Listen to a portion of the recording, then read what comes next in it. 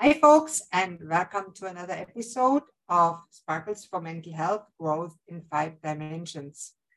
I'm Dr. Christine Sauer, and today I'm really excited to have Pastor Michael Scholtes on the show, who talks a lot about faith and depression.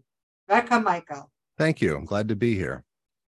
Now, you told me that you are a pastor in the Evangelical Lutheran Church in the US, and you also lived with clinical depression for most of your life. Yes. You write and talk about the strange intersection, well, it's strange and tantalizing, of mental illness and faith, and has found that being open and transparent has been healing for you and others. And you live in Pennsylvania with your wife and two children. Yes. Mm-hmm. So welcome, and I ask every one of my guests, how come that you are so passionate about what you're talking about? Well, I think I'm passionate about it because it's kind of at the core of who I am. You know, my faith is incredibly important to me. I can't imagine living a life without trust in God. That's what gets me up in the morning, keeps me going. But at the same time, I live with what I call the dark voice of depression almost every day as well, telling me these horrible things about myself. And it's a daily challenge and a daily opportunity to kind of challenge those voices. And I really believe that faith is one tool that can really help us through this. So it's I guess I'm passionate about it because it's at the core of who I am. I love that, because most of my guests, it's really a passion. It makes their life meaningful, and to share with others and reach out to show them that there's hope. And that for somebody that's in that darkness, as you say, in that in the Middle Ages, it was called the dark night of the soul. Sure. Or dark clouds, and that is fascinating. So tell us, what does depression feel to you? Yeah. I often describe depression as I kind of hinted a minute ago, as a voice in my head. You know, I don't literally hear voices like someone with schizophrenia might, but I experience it as kind of an internal monologue that tears me apart at any opportunity. Whenever I do something, make a small mistake or something, that voice is right there and says, I told you you were a piece of garbage. This is what I've been telling you for years. Look at what you did. You should have known better. And it's just relentless. I also, feel depression as kind of a sense of meaninglessness, and a sense that a physical sense that I find it hard to get up and get moving sometimes. It's just feels like it's easier to just lie in bed. But it's all wrapped up together. It's all, kind of, when I can't get the motivation, it's because the voice is telling me, don't bother, because you'll just make things worse. So that's kind of my experience of it. Yeah, and I definitely understand those dark thoughts, the dark night of the soul, and the hopelessness and meaninglessness that is experienced. I had it myself when I used to be depressed. Now, often those people say, a little bit like Jesus on the cross, when the sun went away, Lord, why have you forsaken me? How can people like that believe in God?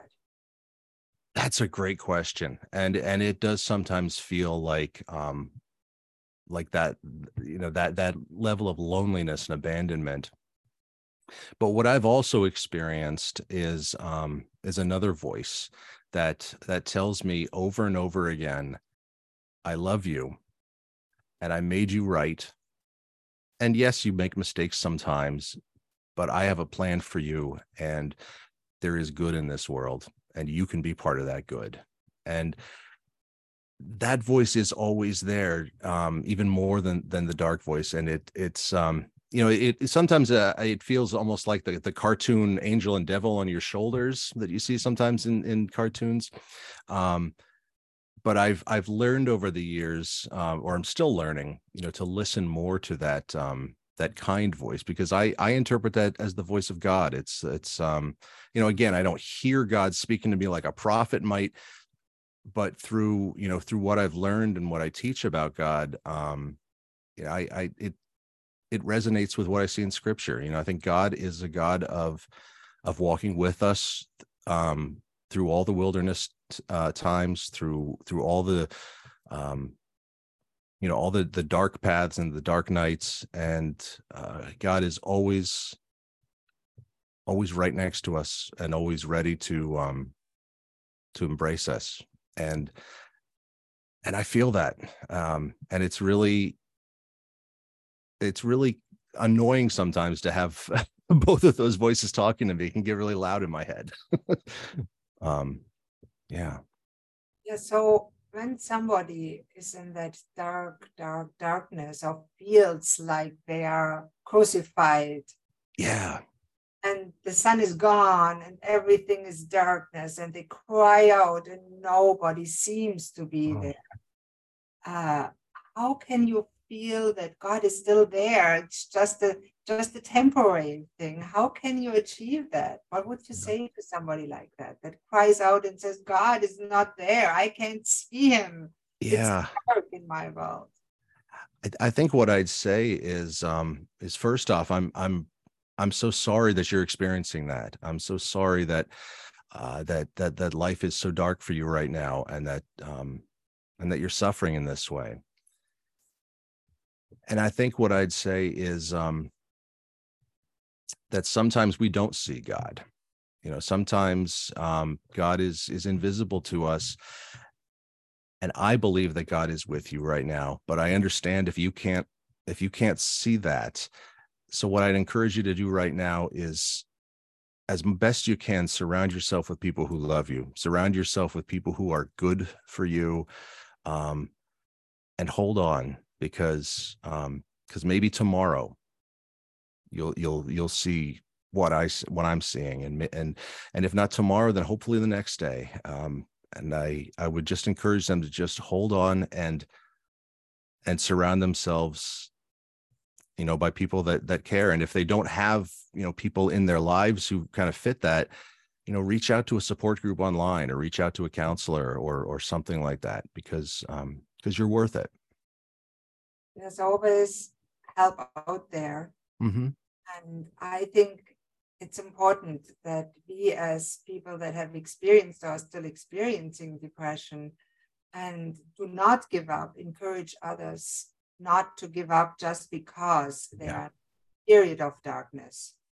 And there is life at the other end of the tunnel, and it's not the freight train that Yeah, are right. when I talk to depressed people and I say, I've always found there's light at the end of the tunnel, and they say, yeah, it's a freight train. It's typical thinking, kind of funny, but I always say it's like in the European Alps, as a German-born person, the long tunnels, and you don't see the light, and then there's the sudden turn, and the southern sunshine brightens the mind and the spirit.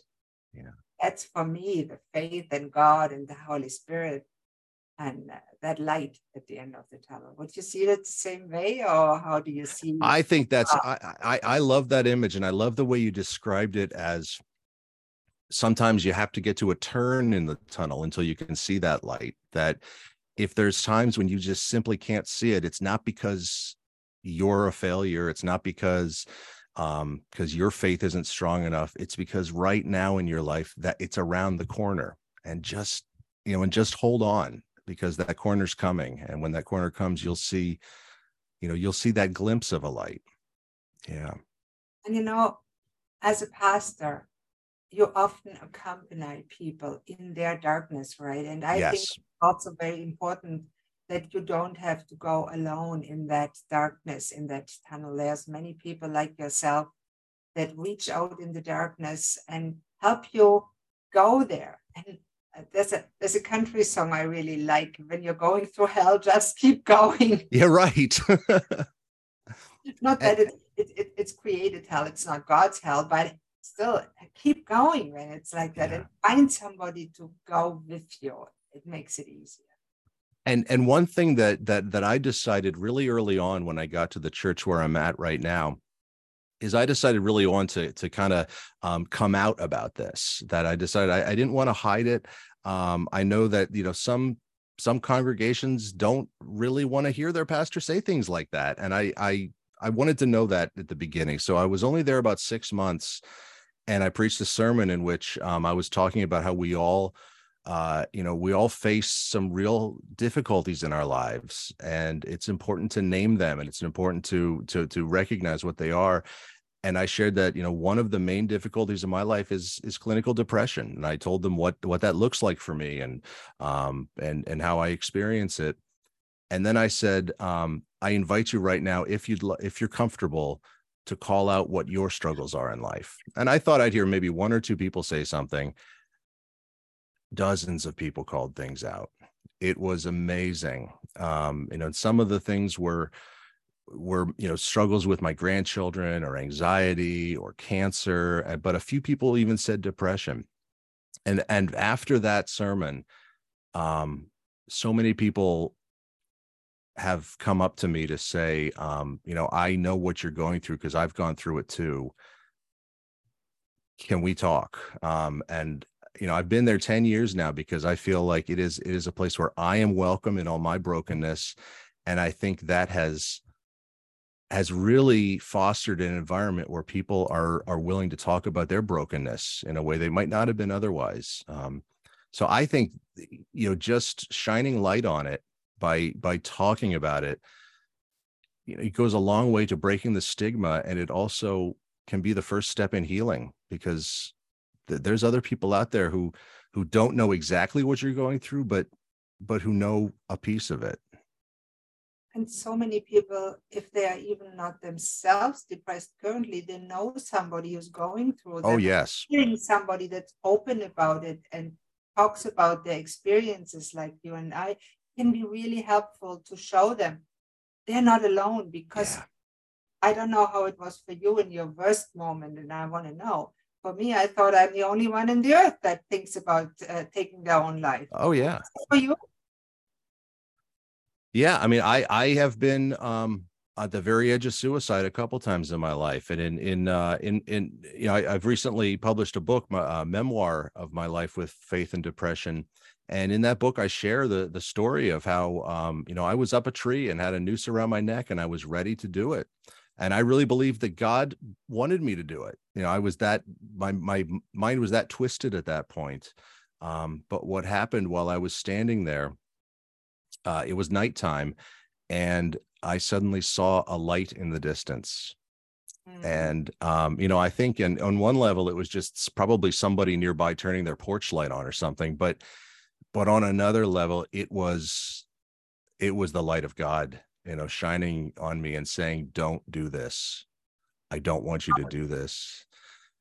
And I climbed down, and the next thing I knew, I was in a hospital for 11 days, getting some real help that I needed. And I think God walked me through that. So yeah, I've been to the edge. Thank you so much for sharing that, Michael. And I know it's not easy, and it took a while for me to get over that hurdle to share my because I've tried suicide twice, and I also was an inpatient in a mental hospital. Yeah. And I know how it is when you're ready to kill yourself. And I personally do not believe in coincidences anymore. Yeah. Those are divinely sent things, that light was switched on in that moment. God made that happen for you. I am convinced. Amen. Yes. Absolutely. Yes. So let me ask you, many people looking for somebody or something to blame when they're depressed. They say, why I'm so depressed? Is it the food I eat? Is it that I'm a bad person? Or maybe even, is it God that wants me to be depressed, that punishes me for being such a bad person? What do you say to them? Did you do that? And what do you tell people that do that? I think there's a lot of different causes for depression. I think, I'm no scientist, but what I will say is It's not punishment from God. God doesn't, the God I see in scripture, the God I have seen active in my life, doesn't act like that. Though unfortunately, the church has sometimes made it sound like God does act like that. The church has said things to people like, "Oh, just if you just pray more, it'll all go away." And that's not the case. I often, when I'm talking about this, will compare mental illness to physical illness.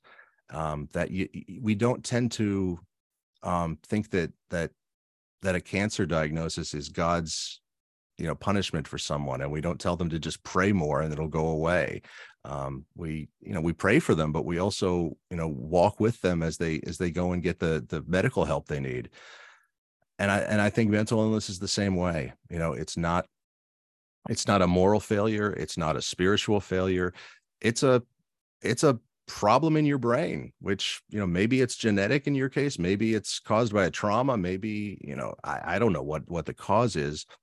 But God wants us to be healed and to be whole, and provides tools that help us do that. And there are so many different sorts of help available out there, and they don't all work for everybody, but there's so many options, and we just need to have the courage to go and ask for that help.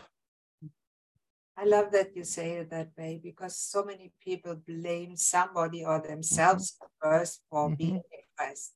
And it has so many causes. I wrote a blog about it, the 5 dimensions of depression and struggle. And Dr. Amen, one of my mentors, talks about it, that it's really a brain struggle, and it has to be addressed from different ways. And one of the very important help in depression is spirituality. And I personally now see depression as an opportunity for personal growth and spiritual growth. And I made a movie about how to recover from depression with a friend of mine. I call it 7 Steps to Climb the Mountain of Life. Okay. And what's at the end of the mountain? I call it the last sparkle at the end of the mountain. Sure. It is really God helping us to understand why we're here on earth. It's an opportunity to find your purpose. And I think a spiritual leader like yourself can be immensely helpful to give your life meaning and purpose. Because the whole Bible talks about that. Yes. I hear a lot of people say in my congregation that everything happens for a reason. And I don't believe that. And often, depending on the setting, I'll often kind of challenge them a little bit. I'll say, I don't believe everything happens for a reason. I've read stories of the Holocaust. That did not happen for a reason.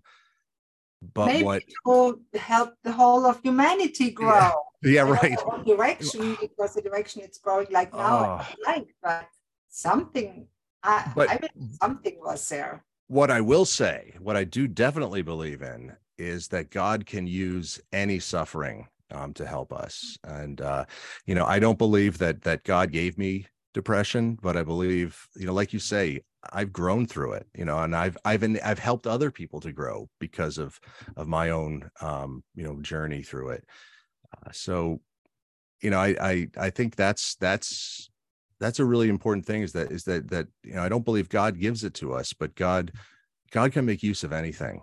And that can give meaning right there. No, and I've read the Bible cover to cover at some time, because my brother is a very fundamental Christian, way more than I ever be. I'm more the spiritual type, but I like the Bible. It has very, very good stories. And I struggled for a long time with the typical suffering story, Job. Yeah. Why did God make that pact with the devil? And it sounds like he punished poor Job. And it's very hard to get around that for somebody that's struggling right now. Do you have a really good explanation for that story? I don't have a good explanation for the beginning of it. What causes that? But what I have found to be helpful is talking about what happens at the end. Job, after hearing all this advice from all these people and basically telling them, to be quiet, Job starts yelling at God and says, "This is not fair, God. I do not deserve this. I want you to come here and explain to me why you did this." God shows up Wow. and doesn't explain any of that. Instead, God shows up and says, where were you when I created the universe? Where were you when I created the tides and the beasts of the ocean and so on and so forth? God just kind of shows up and gives Job a little bit of what for. But after that, Job feels better. Even though he did get the answers he wanted, what he got was God coming and being with him. And I think that's the promise that I try to offer people is not that God's going to answer our questions, not that we're going to, have everything worked out, but that God promises to be with us.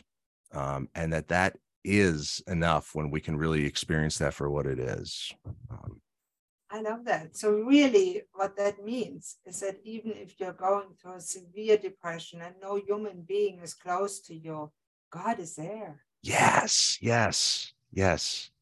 Oh, I think that can be healing for a person to know and to experience it. So how can somebody that maybe doesn't feel that yet start to experiencing that God is with them and God loves them always? That's a hard question. That's a hard question. And is there an answer for that? And if not, you tell me. I think that it is really, really hard to find that out on your own. I think we need to hear that from other people. And I have found that in my life, there have been a lot of times when, I am really strong at preaching grace about God's love is a free gift to us, and there's nothing we can do to earn it. And that's and God is always there with us. And I always believe that's true about the people I'm talking to, but I don't always believe it's true about me.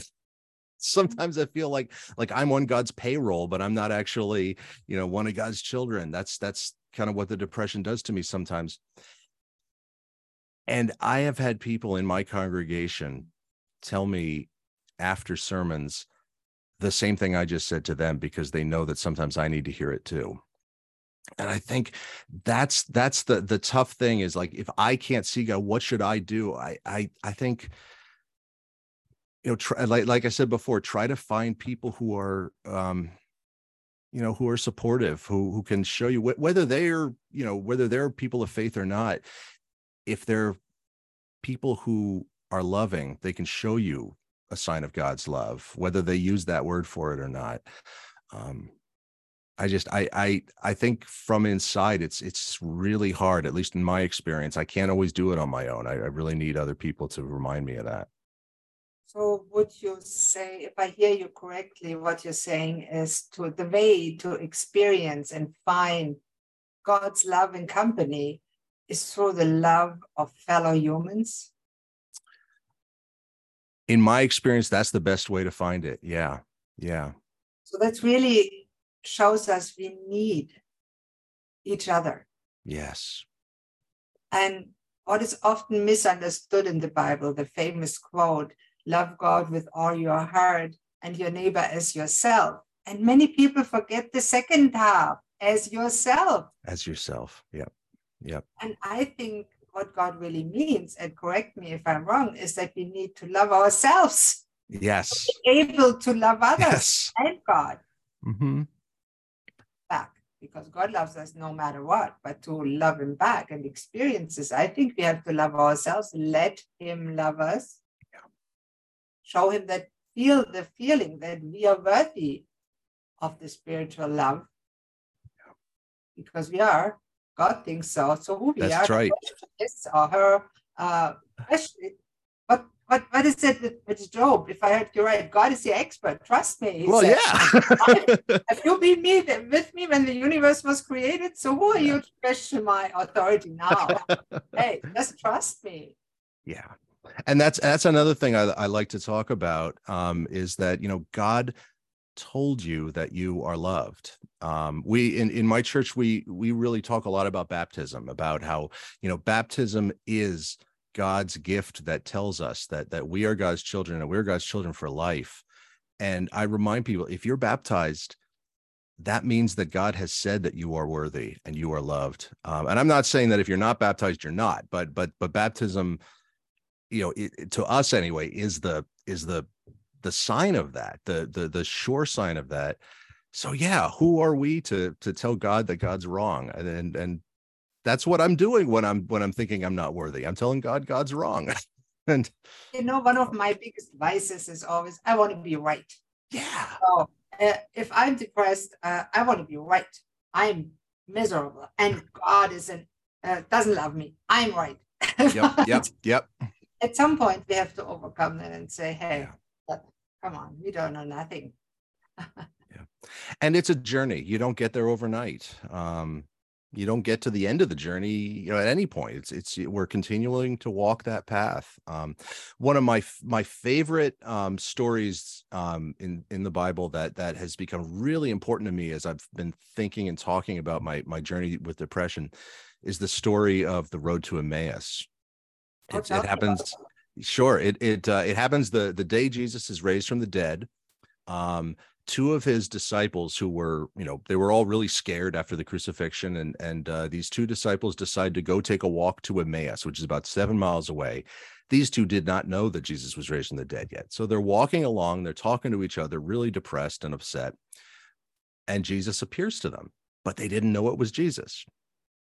And he asked them, what are you talking about as you're walking? And they say, are you the only person in Jerusalem who doesn't know what just happened? He's like, no, what just happened? They say, our leader, who we thought was the Messiah, just died. And now everything is falling apart and we don't know what to do. And Jesus starts talking to them about how, don't you understand the scriptures, how the prophets foretold that it had to happen this way. This is what was going to happen. But they still didn't recognize him. Until they reached Emmaus, they convinced him to come in, or they persuaded him to come into their house and share a meal with them. And when Jesus takes the bread and breaks it, suddenly they see who he is and he vanishes. And what I hear in that story is that as we go through our lives, grieving or going through whatever suffering or pain or whatever struggle that we're facing at the time, Jesus is with us. We don't even know it. And we can only tell that he was there sometimes afterwards, when we look back and realize, what I didn't mention is one of those two disciples said to the other one, weren't our hearts on fire as he was opening the scriptures to us? They were able to look back and see that he was there all along. And I think that's the experience that I think a lot of us have in life, is that we feel like we're alone and we feel like we're suffering, and we are suffering, but when we look back, we'll see that God was with us the whole time, and God enabled us to get through it. That is a beautiful story and a beautiful way to interpret it, and it gives you hope, and that is what we need, to know that God is with you even in your darkest moment, and that's what you experience when I get it right. Yeah.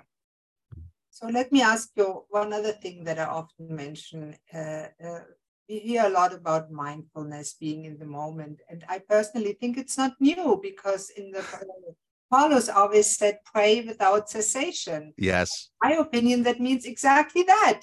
Have your connection with God every moment and be present with God, the Holy Spirit, or Jesus, whatever you want to say, every moment. Right now, I feel the presence of God. That is mindfulness, as I'm with you, and I share God and the presence of this universe with you, because it's non-local. It's not tied to a place, a church even. Yeah.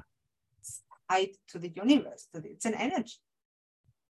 I agree with you 100%. In fact, I have this theory that I'm working on, and even thinking of maybe even trying to do some writing about it. That that when we hear about eternal life, especially as in the Gospel of John, when John talks about eternal life, he's not talking about the afterlife. He's not talking about something that comes later. In John, eternal life means a way of living now, and the word eternal literally means out of time. So that's why you can see eternal life as everlasting life, but you can also see it as life lived outside of time, which I think means not stuck in the past and not stuck in the future, which are, I think you can kind of say depression is being stuck in the past and anxiety is being stuck in the future to some level, but it's living right now in the present. So I think even the idea of eternal life, at least one version of it, kind of is mindfulness. I think that's what Jesus was trying to help us to see, is that I am here with you now. So let me ask you, you obviously studied the different translation and maybe even some Aramaic, which is the original language that Jesus spoke. The only thing I know about Aramaic, and tell me if I'm right or wrong, because I didn't study theology, is that that the word for God in Aramaic really means Amma, which is as well female as male. Am I right? Or I don't know. I am not an Aramaic scholar. I know a little bit of Greek, but yeah, I never studied Aramaic, unfortunately. Sorry, I can't tell you. When I heard it, I found it interesting. Yeah, that is interesting. Yeah. I know that the Bible was written, of course, in a time when men were men, and that was nothing about women. So when I heard that, I thought it stuck with me, being a woman. And I thought, what if God is neither man nor woman, but it is just it is. And he says, I am. One of the things, and I know we're going far afield here, but I feel like that's okay. Just recently, I stumbled upon this idea that some scholars are starting to think that the name for God in the Old Testament, which is YHWH, sometimes pronounced Yahweh, or has been mispronounced Jehovah. Some scholars are starting to believe that name is actually best pronounced. The YH is breathing in and WH is breathing out.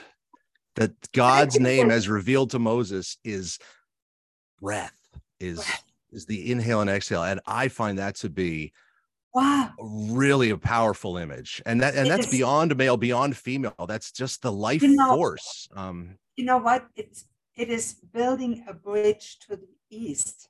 Mm-hmm. And the Eastern spiritual traditions. And really, in my books, it all goes together in some way, because God is one. And the way we talk about it, I don't know if it's true, because I believe love is all there is, period. And the different forms of God, we people are so incomplete. We never find the right name for God. Yes. It's impossible, I think. It's so much bigger as wow. It's amazing. And for me, when I came out of depression, and I now call it to sparkle when you are permanently no longer depressed. Yes. I think it is important to have a spiritual connection. And I love that you're talking about it so openly. And I love that you're sharing your story in your book. So before we stop with that podcast, because the time is slowly winding down, although I would love to talk with you for hours, because it's fascinating to talk about the true meaning of the Bible when it comes to depression recovery. And wow, there's so much in it. Of course, there's for thousands of years people have talked about the Bible, so it must be a good book. And so how can they learn more about your story, your experience with mental health, and get your book? Sure. The book is called Dark Water, A Pastor's Memoir of Depression and Faith. It's available on Amazon, Barnes & Noble, all the major booksellers. Also available as an audiobook. The best way to find out more about me and some other things that I write would be to go to my website, which is thescholtes.com. It's TheScholtes.com. I write a blog there. I print some of the sermons that I write there. I also have a weekly newsletter that I write about the intersection of faith and mental illness that you can sign up for there. So that'd be a good place to check me out. And right after this show, I'm going there. And everybody here that's listening, go to thescholtes.com. The link will be underneath the video, so you can see it if you watch it on YouTube, or you can go to thescholtes.com. It's in the show note on every podcast platform. And because it is so important when you feel depressed that you have somebody walking with you, and why not let it be Jesus or God? All right. So thank you very much for being a guest on the show today, Michael. It was a pleasure. And this was the end of today's episode. So if you liked it, make sure to subscribe to the show and put a rating on Apple Podcast, on whatever podcast you're listening in. And the next episode will be coming up soon. So if you're a subscriber, you get notified. Take care and have a wonderful day. Bye-bye.